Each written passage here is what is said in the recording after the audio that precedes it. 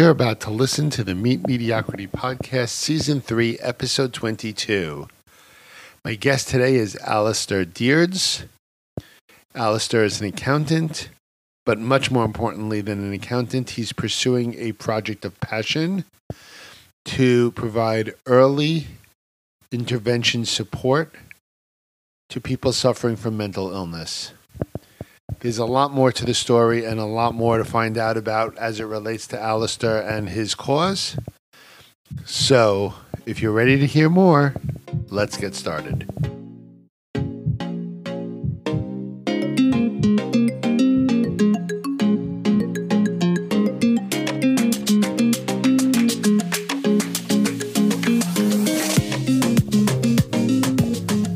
Hello. It's your host, Mediocre Mitch, and welcome to the Meet Mediocrity Podcast, Season 3, Episode 22. My guest today is Alistair Deards. Now, I am guessing that the vast majority of you are like, Alistair Deards? Who's that? Well, here's the deal. I didn't know who Alistair was either. But as you do know, if you're a listener of the Meet Mediocrity podcast, you'll know that I've been focusing at least a few episodes, including my 70th episode on mental health. And my guest on episode 70, which was season 3, episode 20 equals 70. My guest was a colleague of mine and a friend of mine named Liz Swigert, and Liz told a powerful story to our listeners. And I was preparing for my interview with Liz, and I was doing some research, and I ran across Alistair's LinkedIn profile. And he is working on creating an organization called Mental Health Change. And I was intrigued by what he was trying to do. So I reached out to Alistair, and he told me a story which he's going to tell us on today's podcast. So I'm not going to steal a lot of his thunder, but it's a story of an accountant, Alistair, who had a life event, a family member in crisis, and a light bulb moment for himself of, I can try to provide people suffering from mental illness better options, better care, earlier care. So Alistair has struck out. He hasn't struck out. He has set off. How about that? Set off. That's not right either. Let me try that again. He has moved forward in setting up an organization called Mental Health Change, which you can find at mentalhealthchange.org. And he's passionate about this. He is personally invested in it, and he's making tremendous progress in providing early intervention support to people suffering from mental illness. So, I'm not going to steal any more thunder. Yes, I did want to say one thing. So, before I say without further delay, one more thing. So, this podcast was done over Zoom. Alistair sitting in Kent County, England, which is in the southeastern side of England. Me sitting on Long Island in New York. We had a couple of little glitchy moments with internet reception and audio quality. I edited most of them out, but there are a couple of little glitchy moments that you don't really you don't lose any of the words. You certainly don't lose any meanings, but you'll be like, what's going on there? It's a little bit of a scratch or a little bit of a skip. Bear with me. It was much more powerful to let it roll and get the story from Alistair than to try to worry about audio quality. So forgive a couple of glitchy moments in this episode and listen to the story because it's a powerful one. So now, without further delay, here's my conversation with Alistair Deards. Alistair, thank you so much for being with me today. Nice to meet you, Mitch, and looking forward to this podcast. Well, I have to tell you, I ran across you through some random scrolling through LinkedIn, and I really got captivated by Mental Health Change and what you're trying to do. So I'd like to introduce my listeners to you, but I think I'd like to start by introducing them to Mental Health Change, what you're trying to do today, and then we'll work our way back to learning a little bit more about Alistair. How's that sound? That sounds absolutely fine to me, Mitch. So over to you. Okay, no problem at all. So Mental Health Change was effectively formed as a group last June with a number of members from the LinkedIn community, a mix of doctors, psychiatrists,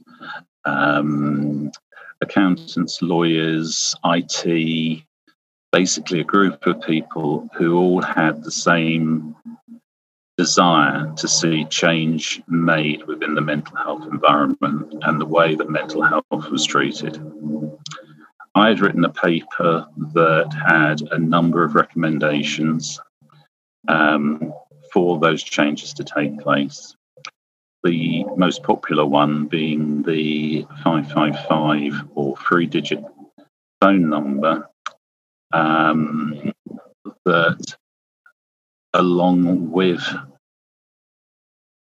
free therapy being available within 48 hours, was by far the suggestion that has gained most traction both in the UK and around the world.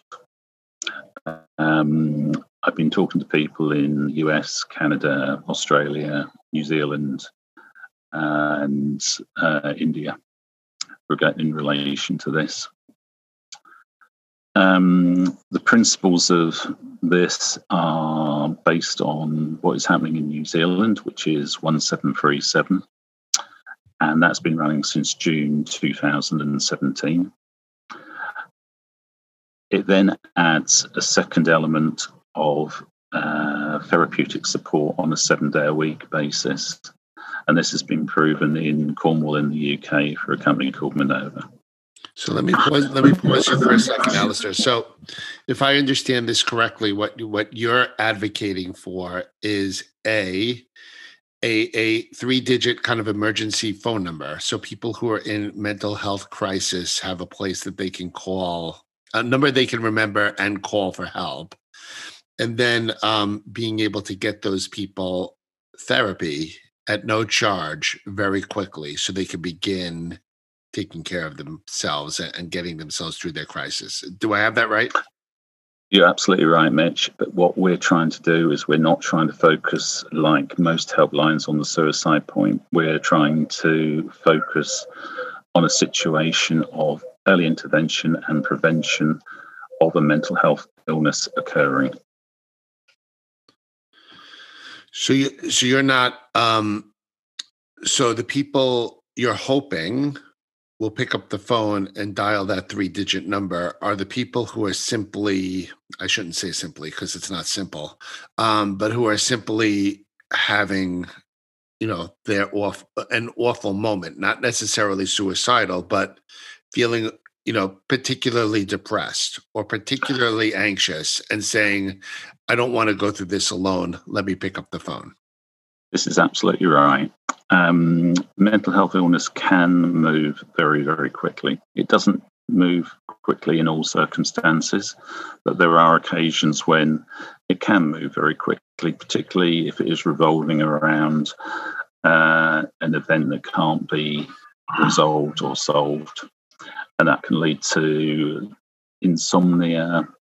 It can lead to all sorts of different issues, PTSD, and the majority of it is pure anxiety and depression. We recognise that.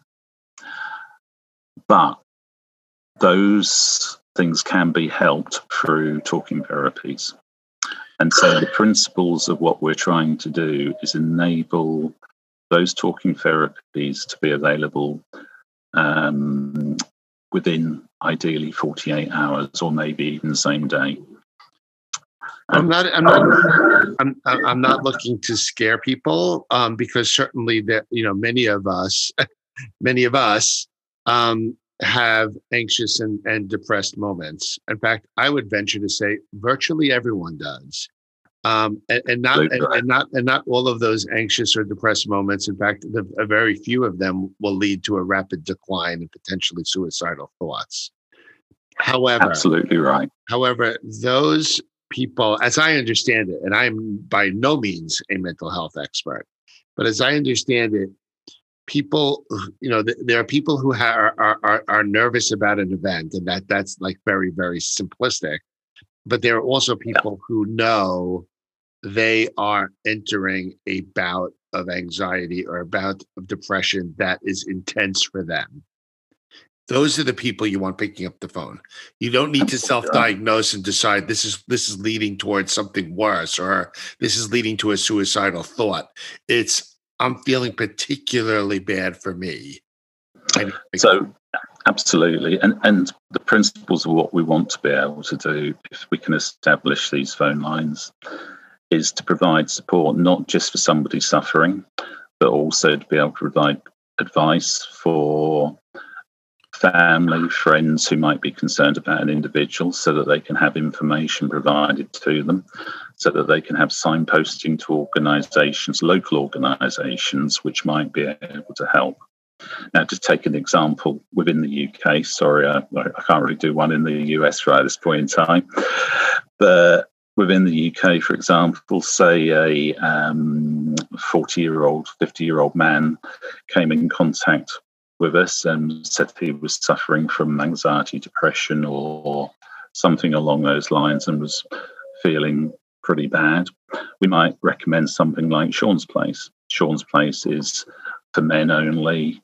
It is run by a superb lady called Debbie Rogers, and they have it so the infrastructure behind it is not just about opening doors and letting people in to socialise. It is about providing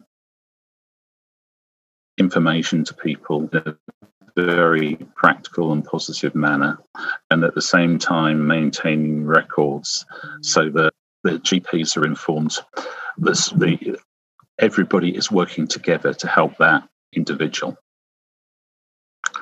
So that's just an example of the sort of signposting we would like to see.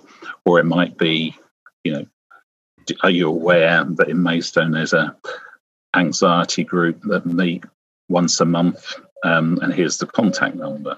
That's the sort of signposting that we would want to enable to attend. But then if the person on the end of the phone believed that potentially therapy could be useful, then there would be an offering to go to a therapist that would have somewhere between 6 and 10 sessions. And the aim of that would be that you do have the same therapist throughout that period of time. Certainly within the UK, one of the issues we have is, A, it takes an awful long time to actually get any therapy at all. And secondly, between the first and the second appointment, quite often the people change. So you continue to end up suffering, having to go through the same information time and time again. And that's the last thing we want to happen.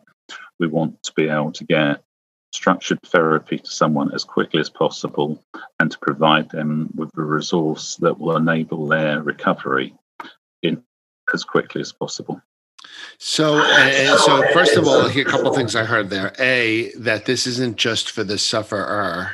It's for the people around that the sufferer is around. So if you've got a family member or a friend that you recognize is suffering, you can actually pick up the phone. You can actually get information that might be helpful to your loved one or your friend. Absolutely right. Yeah. Okay. So mental health change is, as I'm hearing it, it's actually an aspiration. It's something you're working on pulling together so that we have that support for people. Yes. Yeah. We've very recently turned it into a legal organization, which is the MH Change Foundation, non-profit company. That's literally just an embryo stage at this point in time in the UK. So you're at the organizational and fundraising stage at the moment? Correct. Okay. Absolutely correct. So, as I understand it, Alistair, you and I have something in common. We're both accountants. We probably have other things in common too, but we're both accountants. And we, have found various projects in our lives that actually drive us more deeply than perhaps accounting does, which Correct. is, but accounting is a good career. I'm not knocking it, but I think one of the reasons I put this podcast together, not just for my own finding something more meaningful than doing accounting, but also to deliver the message that, overall health and wellness often includes doing things that make you want to jump out of bed in the morning and do it. And so this mental health change has become that for you. So can you tell me a little bit how, Alistair decided that, he needed a little bit more than accounting and you took on such a massive undertaking? Sure. So we had a situation where a family member suffered with mental health, and we saw some of the pitfalls that were occurring within the system. We encountered these pitfalls not only for the family member, but a number of other people within the community. And we got together and came up with some ideas which really created mental health change. I then met this company I've mentioned before, Minerva, and it was really a bit of a light bulb moment that enabled me to see that, quite practically, if we could create the scenario whereby there is this helpline with support occurring from the beginning of an illness or even prior to the beginning of an illness, we can slow and hopefully stop suffering occurring and going further.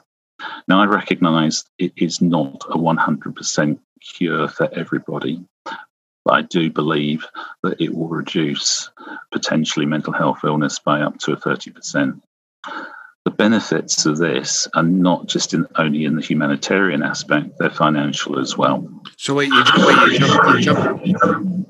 jumped ahead a little bit. You jumped ahead a little bit for me because you went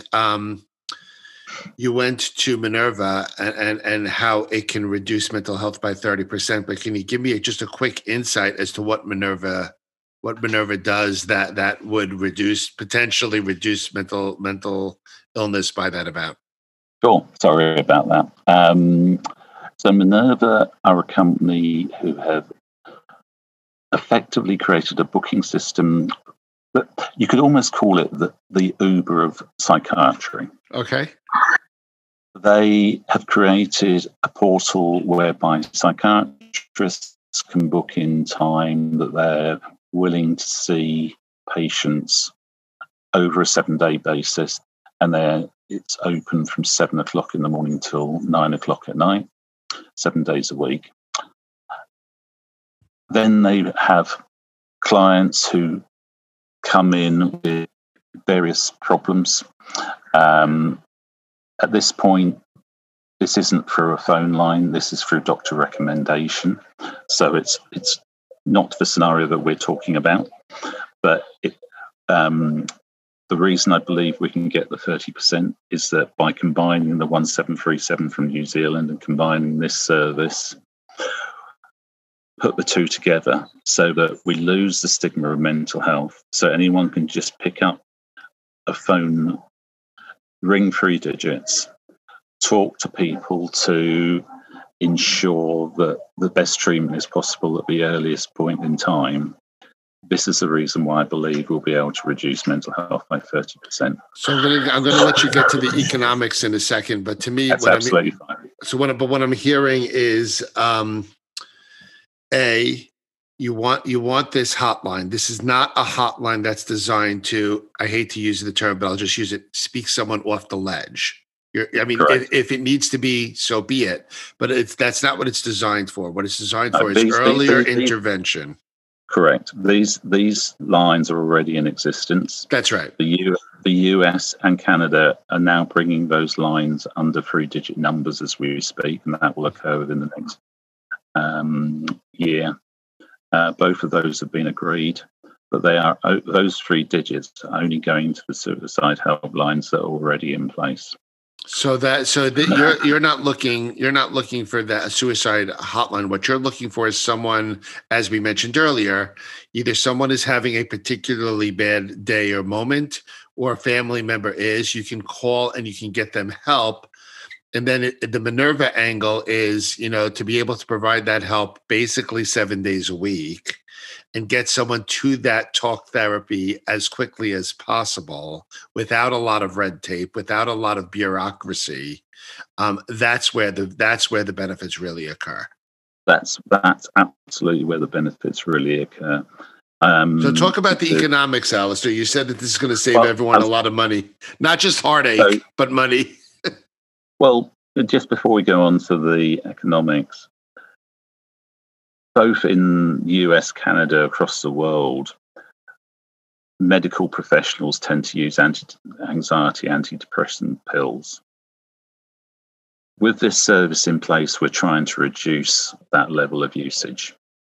We're trying to enable people to have that choice of how they get treated.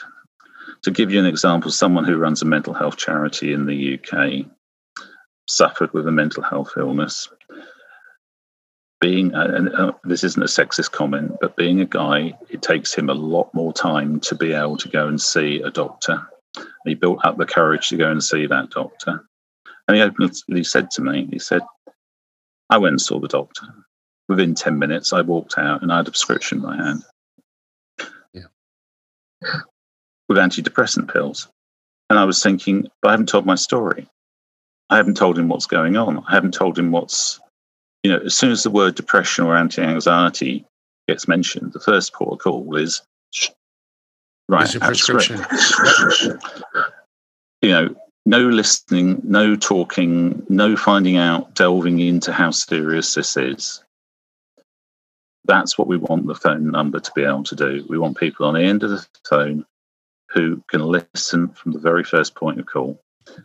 The aim would be to have a traffic light system so that if it was more serious than the initial person, and all of the initial people, we're aiming to have level 4 qualified. So they're all proper counsellors, all knowing about mental health. This isn't volunteers. This is going to be a trained service to ensure that we have the right standards in place and they are able to deal with anything that hits them, basically. But for those more serious cases, they'll get taken up to the amber and the red scenarios where we will have different processes in place. So we will be able to handle anything that comes through, basically.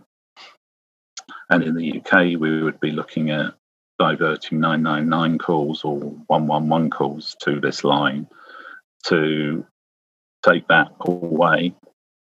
And also, for example, at the moment, police get called out if it goes through 999 or 111, and then they take people to the hospital. By having this service in place immediately, we're aiming to alleviate that happening by hopefully getting the person to be talking to them directly at that point in time, which in turn saves numerous hours for the police, saves numerous hours for the doctors and for the hospitals. So there's lots and lots of positives. I'll go on to the economics. Okay. The economics are quite astounding when you listen to the numbers. The World Health Organization estimates the cost of mental health in Europe to be $1 trillion per annum. UK is approximately £100 billion, and the US is approximately $300 billion. If we can provide savings of even 10%, we're talking an enormous amount of number, way beyond the cost of what we're talking about in terms of providing this service. So the return on two accountants talking here. The return on investment, great ROI.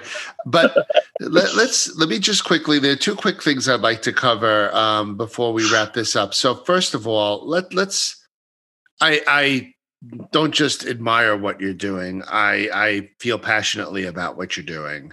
Thank you so much. But more, but bringing it down to like a practical sense, I think you and I would agree that everyone knows someone who is suffering from mental health challenges, and sometimes, and many of us are suffering, or ourselves. I mean, we all, many of our listeners, I'm sure, are. Until something like mental health change puts in place what it wants to put in place, which makes perfect sense to me. We can't give up on ourselves and our friends. So I think, I want to just get a quick thought from you. People are waking up this morning feeling like they're having a bit of, or more than a bit of, a crisis. What do we do? Not who do we call, but I want to get at the don't go it alone thing. Yeah, I mean, certainly the most important thing is to reach out to people who can help. There is no question about that. Now, for different people, that means different tools. I've cancelled, if I'm not a counsellor, I've cancelled a number of people. Some people prefer talking, some people prefer simply texting. In the UK, for example, we have a service called Shout, which is a text-only service, 24/7. There is probably something in the States of a similar nature. There are helplines available out there, at this point in time. Do use them, do call them, and I think you'll find that certain states in the state do already have helplines there. They don't have the therapy that we're talking about immediately, but it is worth talking to those people, because if they are counsellors, they are going to be able to help and perhaps guide you to, in the same way as I've suggested, local sources that may be beneficial to you. There are a number of things you can do, but the most important thing is that you do recognize what's going on and you do actually attempt to do something to help yourself, because at the end of the day, the only person who is actually going to help you get over this is yourself. But there are a lot of people who help you get there. So thank you for saying that. I am a firm look. I am not an advocate for people pretending to be therapists, but what I am highly. I don't think I'm saying this right. I'm a big advocate of getting rid of the stigma. You are not alone. You do not need to go through it alone. And if you're not going through it, but you have a friend or a loved one who's going through it, the most important thing you can do is to hear them, to be there for them. Absolutely right. Correct. It's not an embarrassment. You can prevent a lot of escalations just by being present, just by being there. And so I think we can do a lot of good by ending the stigma for those who are suffering, and ending the stigma for those who love someone who's suffering, and just putting it out there will help a lot. I think you're absolutely right. And I've heard lots of stories where sometimes family members don't always recognize what somebody else is experiencing because they haven't experienced it themselves directly. And certainly there is not a handbook that is available, and perhaps there should be, of warning signs of things that can happen which are unexpected. But what's really interesting about this is that people go and talk about mental health and they think about what's happening to them in their country, and they think about what's happening in their locality and even down to their own family or their own friends. The reality is that there is a massive commonality across the world, that the mental health issues that we all suffer are actually identical. in their own way. Everyone has their own unique experience. We accept that. But the fundamental issues behind them and the fundamental cures tend to be identical. So going back to the helpline, if we can establish that and we can prove the success of it within a country, a county, etc., it will be able to be snowballed, and it could become worldwide, and it could reduce mental health illness by the 30% across the whole world. Would be remarkable. It's a massive dream, but if we don't try, we'll never know. So thank you for that, and thank you for everything you're doing. I want to wrap up with one kind of final question to you, which is a little bit lighter, and that is, as a fellow accountant who has found something that he's passionate about, any kind of self-reflections on how this has changed your life, how this aspiration and goal of yours has made waking up in the morning different for you? Oh, vastly. You'll know personally when you are effectively back office, which accountants tend to be, you live in your own little world, and the outside world is a scary place. In doing what I'm doing, you've become front of house. You've become the voice of the organization. You are connecting with people in a way that you've never done before. You have a network of people. I never had a network of people. It wasn't ever necessary to do the job that I was needing. To put that in perspective, in December, I think I had 100 LinkedIn connections. I've now got about 2,500 in about 7 months since actually going out there and talking to people, and people just link in now. It's amazing. So vastly different, vastly very exciting, and I just hope that we can all actually make this work, because I think the benefits can be so vast. Well, Alistair, thank you again. I am glad to have met you and now consider you amongst my network. Thank you, Mitch. And I look forward to continuing our relationship. I look forward to another conversation with you at some point in time when I can give you some even more news. Fantastic. Thanks again. So, look, I don't think I need to recap this episode other than a few key points. Obviously, be there for people who are suffering from mental illness and having mental health challenges. This is not something that should be, that should have a bad reputation. This isn't something that should be kept under wraps.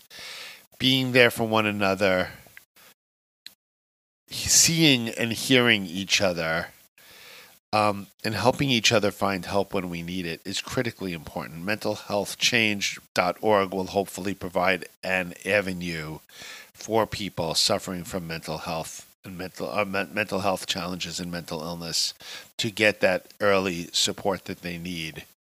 But the other message here that I really found uniquely interesting, because it seems to happen to so many people, is it's that light bulb moment where a passion project, a cause, a focus of one's life emerges based upon a big life event. And Alistair had that life event with a family member who was suffering.